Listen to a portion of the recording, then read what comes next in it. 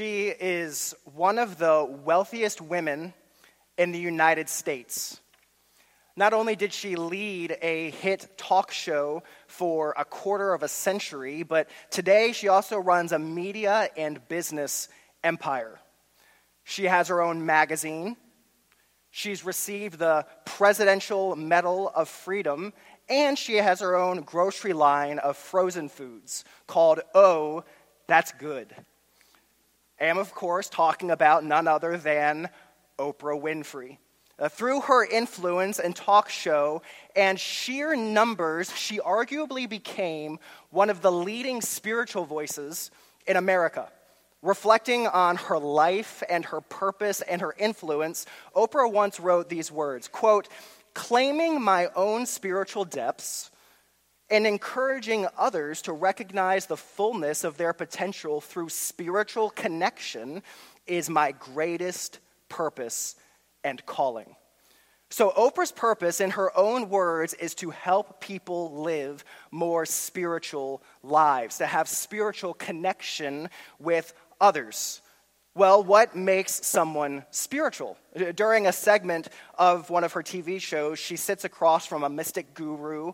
You can picture this scene. He's dressed in a yellow sweater, and he says with a sophisticated accent, quote, "If there is no space in you, if there's no spaciousness, then you haven't yet touched the spiritual dimension." Oprah sits back in her chair. She has this thoughtful, profound expression. She's hanging on every word, and we continue to hear how to live spiritual lives. He continues, "Be conscious of being conscious." You have to experience what that is to know what that means. Look at a flower, and you are conscious of the image. You live in two worlds at the same time, and suddenly there is a vast but intensely alive peace, because being conscious of being conscious is very peaceful. It's profound. And Oprah and her audience and the world as a whole eats this stuff up. Following Jesus and believing his word may not be on trend, but being spiritual certainly is. We live at a time when many are interested in reaching enlightenment and reaching another plane of spiritual existence. And this is supposedly done through everything from physical poses and breathing to medication and even various substances. So with so much interest in spiritual living and connection, it's important we ask ourselves the question, what marks a genuinely spiritual person? What are the marks of a spiritual life? What characterizes spiritual living in your life and in the life of this church? And with those questions in mind, we come to Romans chapter 12. Romans 12 is the Mount Everest of the entire Bible. It is the most in-depth, vast, glorious explanation of the gospel of Jesus Christ that has ever been put to paper. And the chapter we're coming to this morning begins in Romans 12, verse 1. "I appeal to you, therefore, brothers, by the mercies of God, to present your bodies as a living sacrifice, holy and acceptable to God, which is your spiritual worship."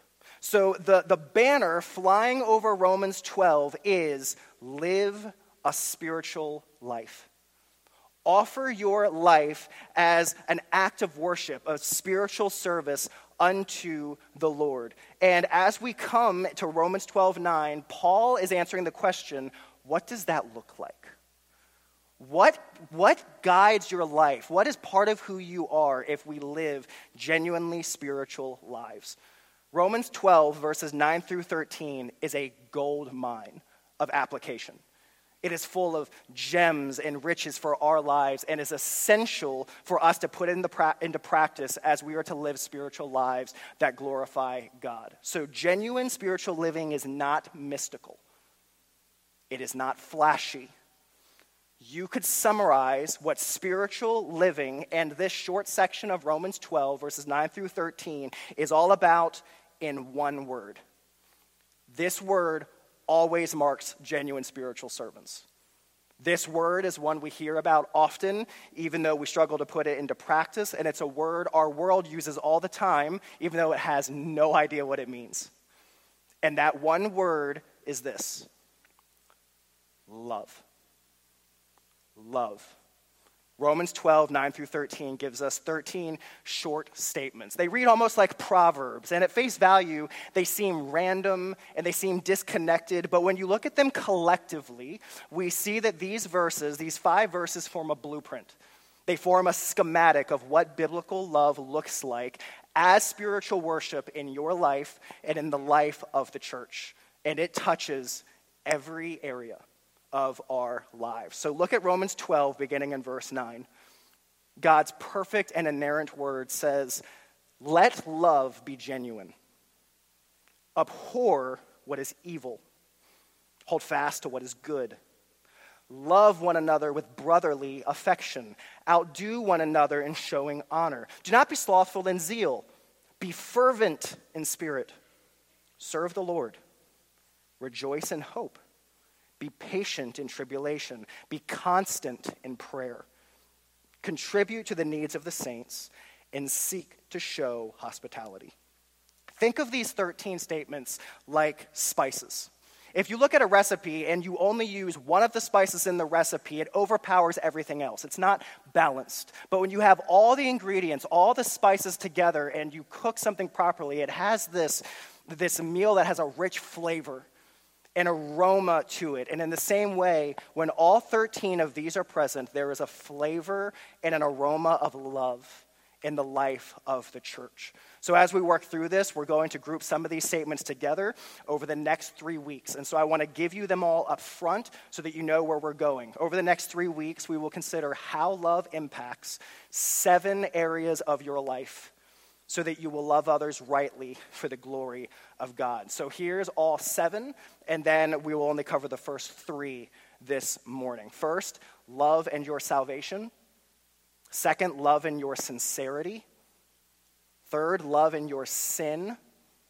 Love and your siblings. Love and your spirit. Love and your suffering. And then finally, we will see love and your stuff. And we begin with the first one, love and your salvation. Look at verse 9. He begins, "Let love." Okay, already pause. Paul is about to launch into a practical description of what love looks like. But for us to truly grasp that and apply it, before we get there, let's begin with an even more basic question. Where does love come from? What is its source? And the answer to that question is in part found even in the way that Romans as a book is structured and the way it's put together. So if you want a very simple outline for the book of Romans, here it is. And this is not original to me. Commentators have known this and noticed this for years. Romans 1 through 11 is the gospel defined. Romans 12 through 16 is the gospel applied. So first, he defines what the gospel is, and then he shows us how to apply it in our lives. We cannot live out the application in chapters 12 through 16 if we have not first been changed by the gospel found in chapters 1 through 11. You cannot apply what God says about love if you have not first been changed by the love he has shown in the work of Christ. So before we parachute into the application of Romans 12, we're going to quickly walk through Romans 1 through 11. How has Paul spoken about love up to this point in the book of Romans? So turn with me to Romans chapter 1, and we're going to fly through Romans together at about 30,000 feet. In Romans 1, verses 1 through 17, Paul defines what the gospel is. So look in your copy of God's word at Romans 1, verse 16. Romans 1:16, "For I am not ashamed of the gospel, for it is the power of God for salvation to everyone who believes, to the Jew first and also to the Greek. For in it the righteousness of God is revealed from faith for faith. As it is written, the righteous shall live by faith." The gospel is the good news that Jesus is Lord. that God came as a man in the person of Jesus Christ, and that we have rebelled against his rule with our sin, and that he died on the cross, atoning for our sin. He rose from the dead, and that everyone who believes is saved, not by human works, but by sheer divine grace. We are gifted God's righteousness by faith alone. And that sounds so basic, but I want to start here because over the next few weeks, we are going to focus greatly on good works, on what we should do. And these works only grow out of the soil of the gospel. That is where it begins. Works naturally and necessarily flow out of a heart that has experienced salvation, but they do not cause salvation. So then in Romans 1, verse 18 through chapter 3, verse 20, Paul emphasizes who the gospel is for. So who needs salvation? Who needs to experience God's love? Who should believe the gospel and submit to Jesus Christ as Lord? Answer, everyone. It is for everyone. Everyone needs the gospel because everyone has sinned against God. The default state of the human race, including you and I, is not that we have a right standing before God. It is that we are alienated from him and under his wrath. Why? We'll look at Romans chapter 3, beginning in verse 9. Romans 3, beginning in verse 9. What then? Are we Jews any better off? No, not at all. For we have already charged that all, both Jews and Greeks, are under sin. As it is written, none is righteous, no, not one. No one understands, and no one seeks for God. He says at the end of verse 12, look at the end of verse 12, no one does good, not even one. So a question leaps off the pages of Romans to every one of us. A fundamental question you must ask yourself to truly understand your need for the gospel. Are you good before God? Are you righteous like God? The question is not, are you nice? Are you friendly? Are you generous with your finances? Are you liked by others? The question is, are you perfect like God? Are you good like God? And Jesus comes to save not the self-righteous, but the unworthy, the sick, the sinful. How many times have you sung these words? Amazing grace, how sweet the sound that saved a wretch. That word is not an exaggeration. That's not us just using hyperbole when we sing. Wretch is exactly right, because in our sin, we are wretches. You, me, the person you're sitting next to right now in church, we are the wretches the song refers to because of our sin. But he saved. He demonstrated his love to a wretch like me. In our sin, we cannot somehow will ourselves into loving God and loving others. We need to be changed. To live out Romans 12 to God's glory, we need God to do something for us, to do something to us. And that leads Paul to write Romans 3, verses 21 through Romans chapter 5. So come with me to Romans chapter 5, verse 5. Romans 5, Paul asks the question, or he's addressing, how do we rejoice in our suffering? What is the point of suffering? And it helps us endure. It produces hope. And then Romans 5 in verse 5 says, and hope does not put to shame because God's love has been poured into our hearts through the Holy Spirit who has been given to us. Jump down to verse 8. Romans 5, verse 8. But God shows his love for us, and that while we were still sinners, Christ died for us. Since, therefore, we have now been justified by his blood, much more shall we be saved by him from the wrath of God. Love begins with God. Love is not in us because we first love him. It is because he first loves us. And he comes to us. And to believers, Christ becomes not only the source of our love, but our ultimate example of what this love looks like. Believer, remember what Paul says in Ephesians 5, verse 2, and walk in love as Christ loved us and gave himself up for us, a fragrant offering and sacrifice to God. So in Christ, we see that genuine love is sacrificial. It serves, it commits to the well-being of others. And to those who trust in this loving Savior and are justified or declared righteous by God, through the Holy Spirit, God pours his love into the hearts of his people. So, are you in Christ this morning? And if you are, you've heard this 1,000 times, but just fix your mind once more on this glorious truth. Christian, he lived for you. And he died for you. And he declared victory when he rose from the dead on your behalf. And he demonstrated his unfathomable love to you. And at some point in your life, he changed you. He called you by name. He justified you because of his love. Not because you are good. Not because you are awesome. Not because you are better. Not because you are worthy. But because you aren't. He demonstrates his love. And if you're here this morning and you don't know Christ, if you're not a believer, I'm sure God has you here with us this morning for many reasons, but I know that one of the reasons God has you here, if you do not know Jesus, is for you to hear me say this. Today, you can be saved.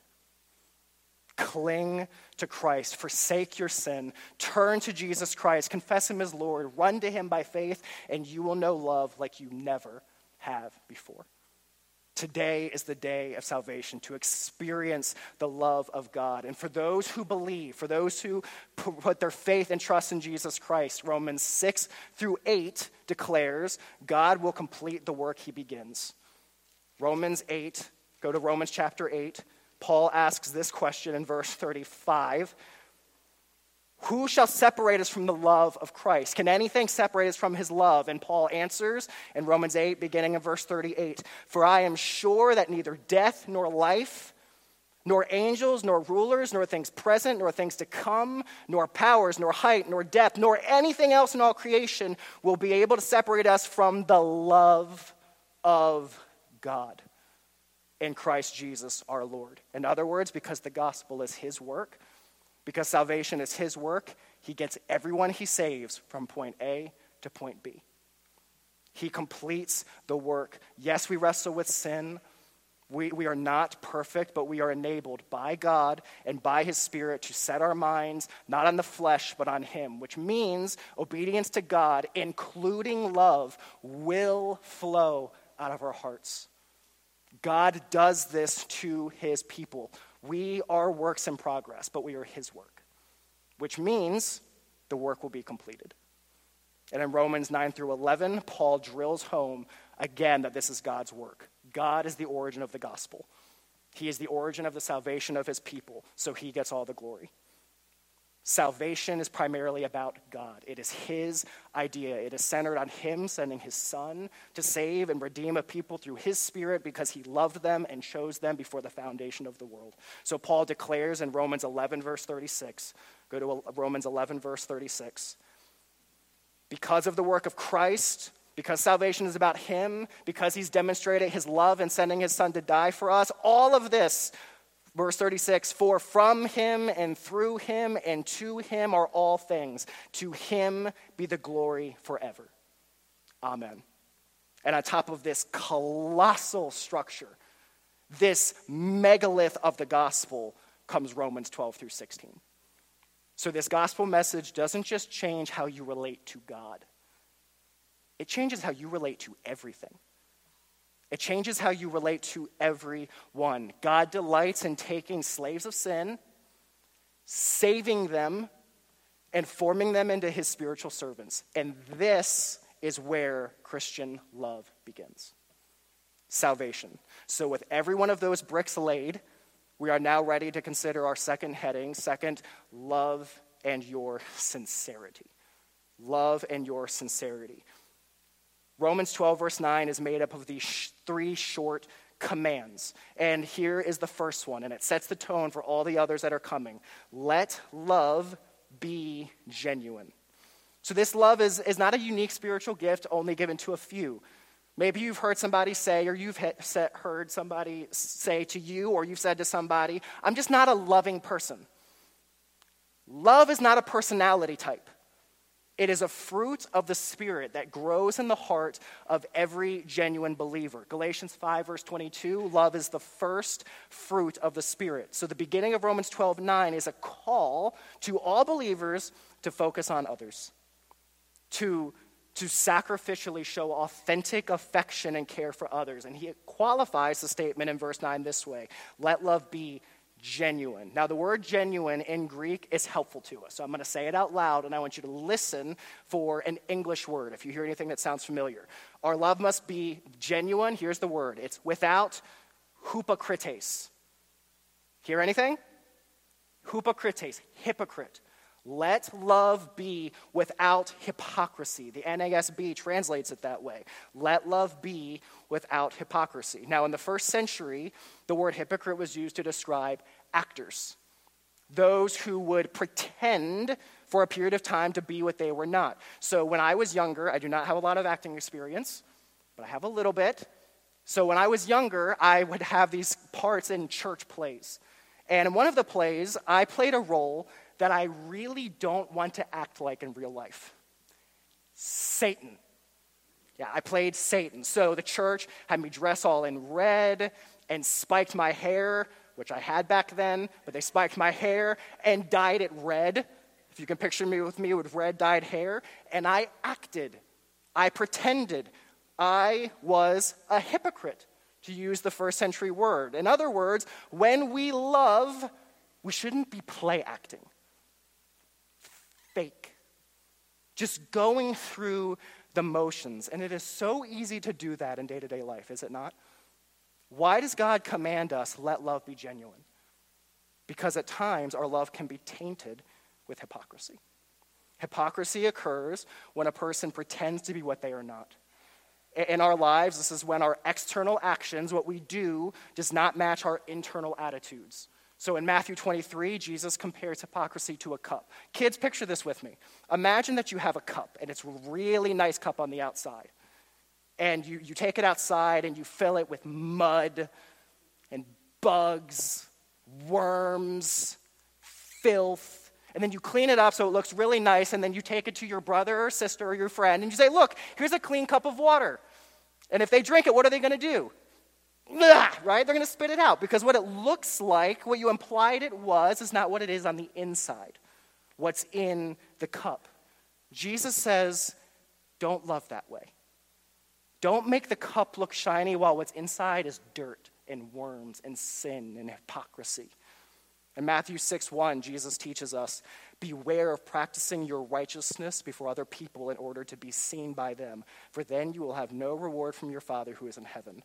Beware of practicing your love just to look good. Beware of practicing your love just to stand out in front of others. Serving just to be noticed. Longing for people to see you instead of longing for them to glorify God and for you to glorify God and to love them. Genuine, sincere love is like the love of a parent to a newborn. The love parents experience toward their newborn is beyond words. You can't even describe it. And yet, think about it. Does the baby do anything for them? Not unless you count throwing up on you and robbing you of sleep. Does the baby praise his or her parents? Does the baby express appreciation every time the parent literally keeps them alive? Maybe later, but not in that stage. And yet in that relationship, there is this beautiful picture of sincere love. A love that is genuinely, with every fiber of the parent's being, concerned with caring for another without getting anything back in return. What God wants for us is not just to act the right way, but to do it with the right heart, to do it from a place of sincere, genuine love for God and for one another. So let's think about what might hypocritical love look like, or what might sincere love look like. And this is so subtle. So imagine you're talking to a fellow believer, and they share with you a struggle they're going through, a trial and you're talking, and then at the end of the conversation you say, "Thank you for telling me. I'll be praying for you." Really though? Is that your intent? To pray for them? I mean, do you write it down? Do you make a note of it? Sometimes "I'll pray for you" is Christian code for, "I'm not sure I'll actually pray for you, but I need a polite way to move on from this conversation. So I'll pray for you," and then we move on from there. Or maybe you do have every intention to pray, but you just don't take the steps to keep that commitment that you just made. It's just saying what makes you sound loving in the moment, even if there's no intent in your heart to follow through. It doesn't feel very sincere, does it? It doesn't feel very genuine. Why? Because the promise to pray is more about looking a certain way to the person than it is your desire to express love for God and for them through prayer. Hypocritical love often says what feels like the right thing in the moment, but has no intention of following through. That's hypocritical love. But let's look at the same situation from a different angle. If a believer says to you, "I'll pray for you," and then a few weeks later they come back to you and they say, "Hey, I've been praying for you. How's that going? How can I encourage you? Is there any way I can continue to pray?" That's so encouraging, isn't it? Why? Because they weren't just saying something. They weren't making an empty commitment. They genuinely cared about me. They weren't just checking a box. That's genuine, sincere love. If you think about it, hypocrisy and love are polar opposites. They're oil and water. Hypocrisy is all about me. It's about how I look. It's about what I do. It's about how I come off and present myself to others. Genuine love, on the other hand, is all about others. So practically, just think about how many opportunities you have to show sincere love just on a Sunday morning. In the way that you arrive, showing sincere love to those that you greet as you come in. Showing sincere love to those around you where you sit in a pew. And how you serve and whatever ministry that you're a part of. Even in something as small, parents, and how you pick up your children at the end of the service. Show genuine love. And how do you diagnose if your love is genuine or if it's tainted by hypocrisy? Well, just ask yourself, are you doing the act of love for the glory of God or to be noticed? Are you focused on serving others? And if you are, as you serve others, are you thrilled when they approve, but deflated if they don't?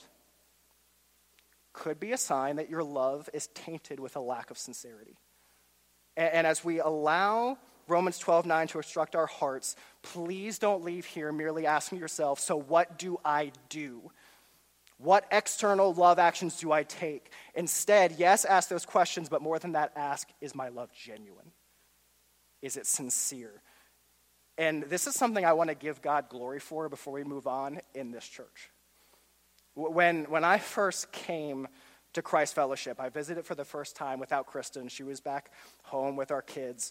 And so I was here for a few days, and I met many of you and got to preach and do various things. And after being here, just for a few days, one of the first things Kristen asked me is, "What is the church like?" And one of the first things I told her is, this church loves. It permeates the people here. And I praise God for that. That's God's grace. That's his Spirit at work. And would it continue? And would we excel still more as we love one another genuinely? That's love and your sincerity. And third, love and your sin. Love and your sin. Verse 9 continues, "Let love be genuine. Abhor what is evil. Hold fast to what is good." That's an incredibly practical way for you to approach sin in your life. We can get really complicated with techniques and various things, but whatever the sin is in your life, here's how God wants you to handle it. Abhor sin, hold fast to good. Abhor means exactly what you think. It means hate. Find repugnant. Spiritual living involves genuine love and God-honoring hate for our sin. Evil is a junk drawer term. It's sin, wickedness, immorality. It's rebellion against God. It is pride to pornography and everything in between. And the more we grow to be like God, the more we hate sin in our lives. This is a unique mark of those who genuinely love the Lord. Psalm 119, verse 104, through your precepts I get understanding, therefore I hate every false way. Psalm 97:10, oh, you who love the Lord, hate evil. Christian, God is not merely calling you to not sin. That's not all that God is saying here. This is not an encouragement to have more willpower, to just grit your teeth. And even though you really, really want to sin, you just try your best to avoid it, even though deep down that's all you want. That's not what it's saying. The word abhor conveys what John Piper calls inner intensity. It's inner intensity. It's an internal reaction against our lives. Going back to the cup example, it's like when you take a bite of food or a drink and you expect it to taste fresh and delicious, but as soon as the rotten food hits your taste buds, you immediately know it's rotten, it's bad, you abhor it, you spit it out, you want nothing to do with it. Now, at first glance, as I was studying this, and maybe you this morning are thinking, it seems random that command is there. I mean, the beginning of verse 9 is about loving others. The beginning of verse 10 says love one another with brotherly affection, so that's clearly about loving others. But then sandwiched in between is this seemingly random command about abhorring what is evil. Why is this here? Why in Romans 12 is this here right after a command to love others? Why is hatred of evil an expression of genuine love for others? Well, have you ever thought about this? How you approach sin in your life is an expression of your love for others, or lack of it. Your sin is not just your business. Your sin is not just about what you do in the privacy of your home. What you do in the privacy of your home, be it pursuing God or pursuing sin, impacts and influences those sitting around you in this church and in your life. The deceitfulness of sin whispers to you, it's private. It's isolated. No one will ever know. This is just you and your sin. No one else has to be involved. Sin in our lives has no impact on those around us. That is always a lie. Sin is always selfish. It always harms others. Doesn't 1 Corinthians 5:6 say that a little leaven leavens the whole lump? It grows, it multiplies, it gets into the lives of others. The sin you love privately impacts those you gather with publicly. Your sin is not just about you. That is why hating your sin is an expression of your love both for God and for others. Listen to 1 Corinthians 13:6. Love does not rejoice at wrongdoing, but rejoices with the truth.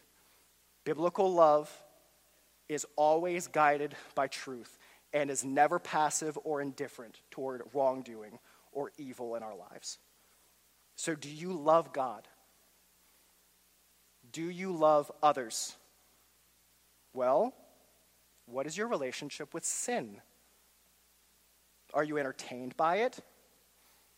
Do you laugh at it? Are you indifferent to it? Have you grown too comfortable with certain sins in your life? Our culture has convinced us sin is just primarily private. It's not. Abhor what is evil as an expression of love for God and love for others. And one more note here before we move on. How do you apply this if you're interacting with an unbeliever who is caught up in a sin you find particularly abhorrent, that you just really struggle with? Romans 12:9 calls us as believers to abhor sin, not people. Love walks this tightrope. We loathe sin, and we love people. We do both. The world insists that to love we must approve. That's a lie. Biblical love never approves of sin. It never affirms a person in their sin. Why? Because genuine love longs for them to be set free from sin and to embrace Christ, to know his love just as Christ freed us from our sin. And toward that end, we love those who are in bondage to the deceptions of Satan and their flesh. And this is really hard because at times you might think, but that person hates me. That person wants to take my freedoms away. Here's one that I think of often, but that person's evil is harming others. And you know what? That's probably true. That's why we abhor evil. That's why we oppose ungodly agendas and we stand firmly for truth. And as we do that, would we have the aroma and the seasoning of love? Would we live out what Paul says just a couple verses later in Romans 12:4? Bless those who persecute you. Bless and do not curse them. Colossians 4:5 and 6 gives us wisdom in how to do this. Walk in wisdom toward outsiders, making the best use of the time. Let your speech always be gracious, seasoned with salt, so that you may know how you ought to answer each person. And we can do no better than to fix our eyes on our Savior, who, according to John 1, verse 14, was full of grace and truth. Grace and truth. Jesus embodied two aspects of love that need to go hand in hand in your life. Jesus was always radically gracious, and he was always uncompromisingly true. That is biblical love. So as an expression of your love for God and others, hate your sin. And as an expression of your love for God and others, the end of verse 9 says, hold fast to what is good. Hold fast is a helpful picture for us. You ever go to the beach and you get in the water, and then when you get out of the water, you're walking in the sand, and then what happens? The sand sticks to you, right? It gets all over everything. That's the word used here. It's used of dirt sticking to people who are walking. It's holding fast. It's clinging to. That's the picture. In Matthew 19, verse 5, this word is used of marriage. A husband holds fast or clings to his wife. So in the same way a couple commits to hold fast to one another at a wedding, a Christian is one who commits to God. I will hold fast, I will hold tightly, I will cling to what is good. And this is something we must do every day. It's intentional. Christian, glue yourself to what is good. And who gets to define that? Not you, not the world around us, not this current cultural moment. Look at Romans 12, verse 2. Romans 12:2. Do not be conformed to this world, but be transformed by the renewal of your mind, that by testing you may discern what is the will of God, what is good and acceptable and perfect. To love rightly, cling to what God defines as good in his word. Know his word. Delight in his word. Glue yourself to his word. Abhorring evil and clinging to good go hand in hand. The greatest evil in your life is your sin. And the greatest good in your life is God. Abhor the one. Hold fast to the other. So here is a simple guiding principle to help us identify what do we turn away from, what do we abhor, and then what do we hold fast to. Well, just ask yourself questions like, does that choice, that thought, that way you spend your time lead you away from Christ or toward him? Does it diminish God or uplift him? Is it something that you know does not please him, or is it something that you can receive and enjoy for his glory? As an expression of your love for God and others, don't just hate evil. Hold tightly to what is good. God is deeply concerned that his people live as genuine spiritual servants. Oprah actually got one thing right. Spiritual living is key. Just has nothing to do with staring at flowers. It's not found in being conscious of being conscious. It is found in this: love. Love that overflows from a heart that has personally experienced the love of God demonstrated in Jesus Christ. Love that is genuine. love that drives you to hate your sin and to love your Savior. So love others sincerely, hate your sin relentlessly, and hold fast to what God says is good diligently. And as we think about how else does love work itself out in our lives and in the lives of the church, we'll continue to answer that question next week. Let's pray.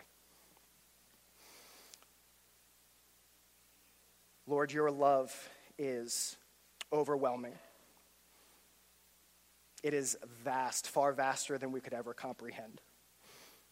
And Paul asks us, will anything separate us from your love? And the answer through the work of Christ is a resounding no.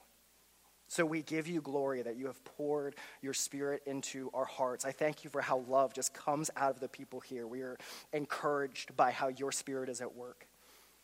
And Lord, help us still more to love others sincerely, to not just love in a way that looks good, but in a way that comes out of a heart that longs for what is best for others and that longs to glorify Christ.